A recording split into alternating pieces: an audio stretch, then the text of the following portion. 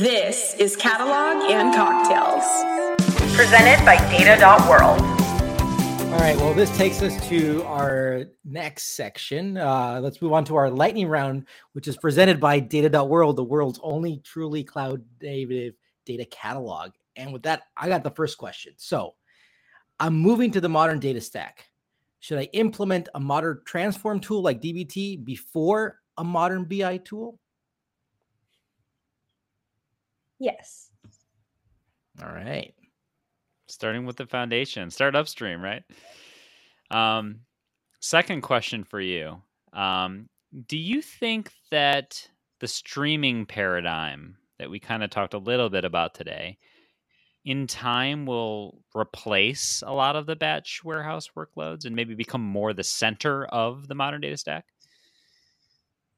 I'm going to say no. That's Do you fair. want to add some more context to that?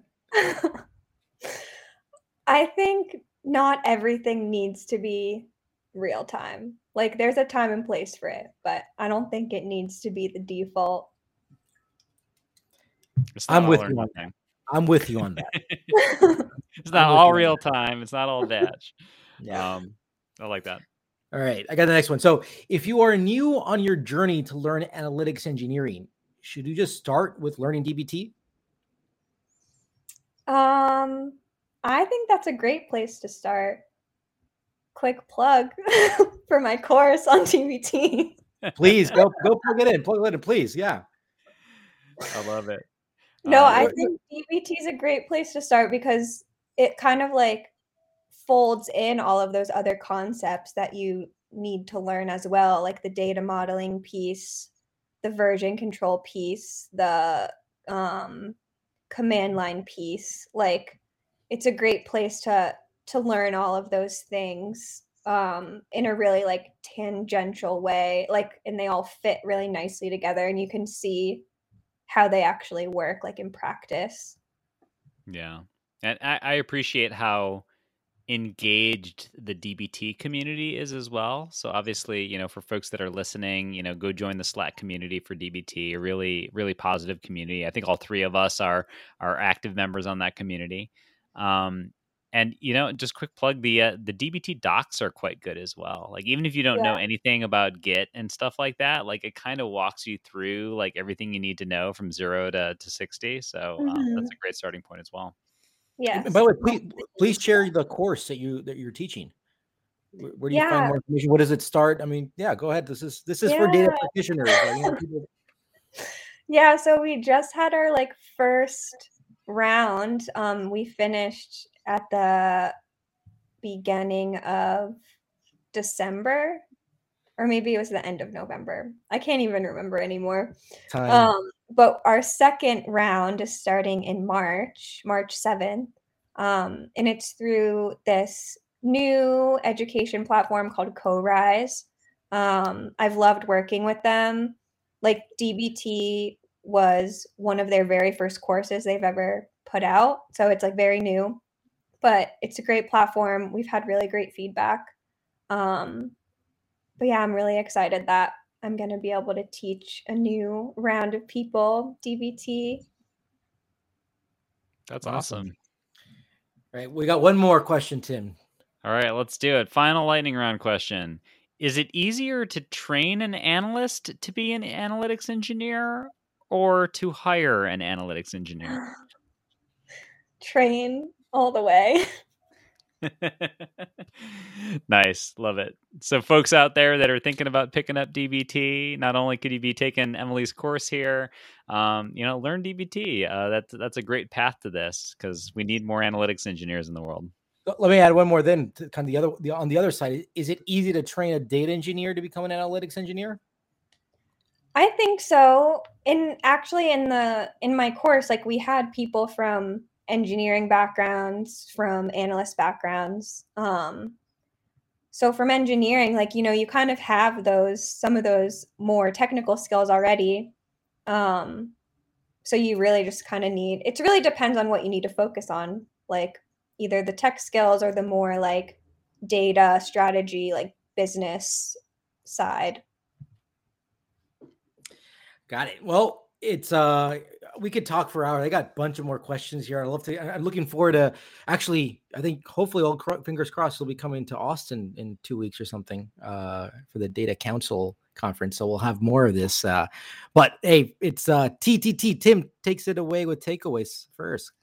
Yeah, sure. So really appreciate this conversation with Emily. I think there's been a lot of great takeaways and nuggets that we can take from this, really seeing how data work is happening and how the modern data stack is evolving from the perspective of somebody who's really working with data and with data teams. So really appreciate your perspective.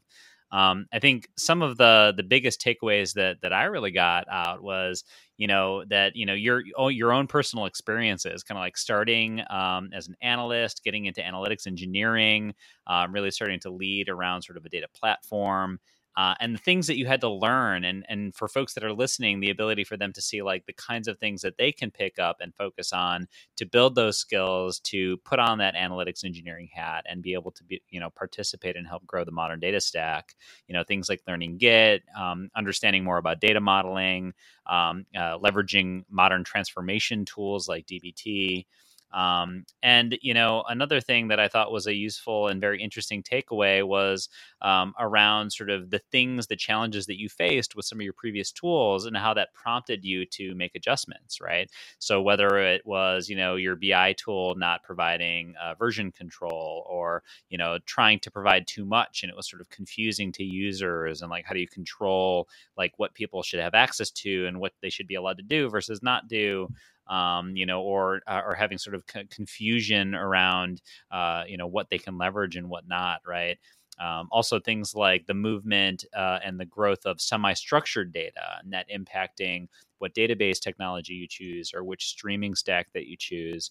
So, as folks are listening, they can think about maybe some things that they're seeing in their own environments that may prompt them to want to move some of their technologies to more modern solutions. What about you, Juan? What are your big takeaways? Well, one thing that I really love that you said was you got to learn by doing it, right? So, and learn a lot from the community, from DBT, right? Just start implementing, but a lot of that is having leadership and having kind of your management being able to support you on that. I think that's super crucial.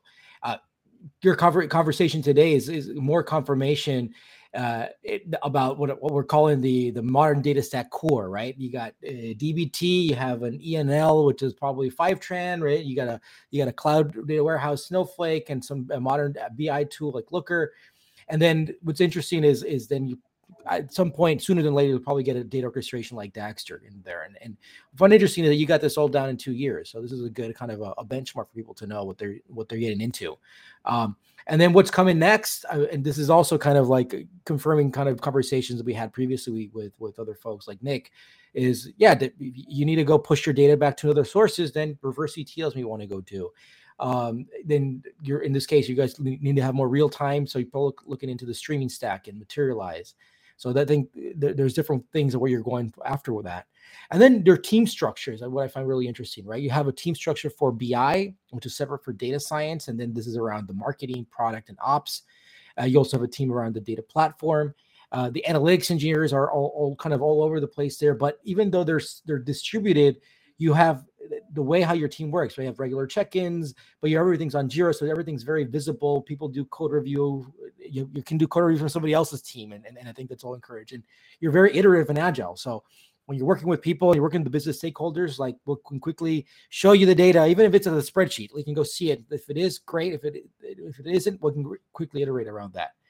And then finally, if something we need to start thinking about is data modeling, knowledge first, right? And don't be strict about it. Be flexible. And the DBT community Slack is great. Is a great resource. That's what we did. That was our takeaways. It's a lot. Yeah, well, you had a lot of great knowledge. All right, we'll throw it back to you quickly here. What's your advice, number one? And second, who should we invite next? Oh, my advice. I would say, I don't know, don't be scared to like try something new. Like a year ago, I never thought I would know how to build a Dagster pipeline. And now I do, just because I did it. Like I tried it and I failed a couple times. And now I kind of know what I'm doing. So yeah, don't be afraid to just like suck at something. And who should we invite next? Oh, that's a hard question. Actually, so in my course, we had some fireside chats, and we talked to Jason Gans, who is manager for I'm gonna butcher this, like developer experience at DBT Labs. And he has a great story, great background. Really enjoyed our fireside chat with him. So he could be a great guest for you guys. Awesome. Awesome. Yeah. We'll have to reach out Emily, to Jason. Yeah, definitely. Well, Emily, thank you so much. This was a great conversation. And next week, we're going to have Ben Stansel from Mode, and we're going to be talking about what the heck is this Metric Slayer stuff. So cheers, and hopefully see you in a couple weeks in Austin. For those who are listening who may be here in Austin, we're going to have some Catalog and Cocktails meetup, which we'll be announcing pretty soon. And thank you, Emily. And also thank you, Data.World, for supporting us to go do Catalog and Cocktails. Cheers. Cheers. Cheers.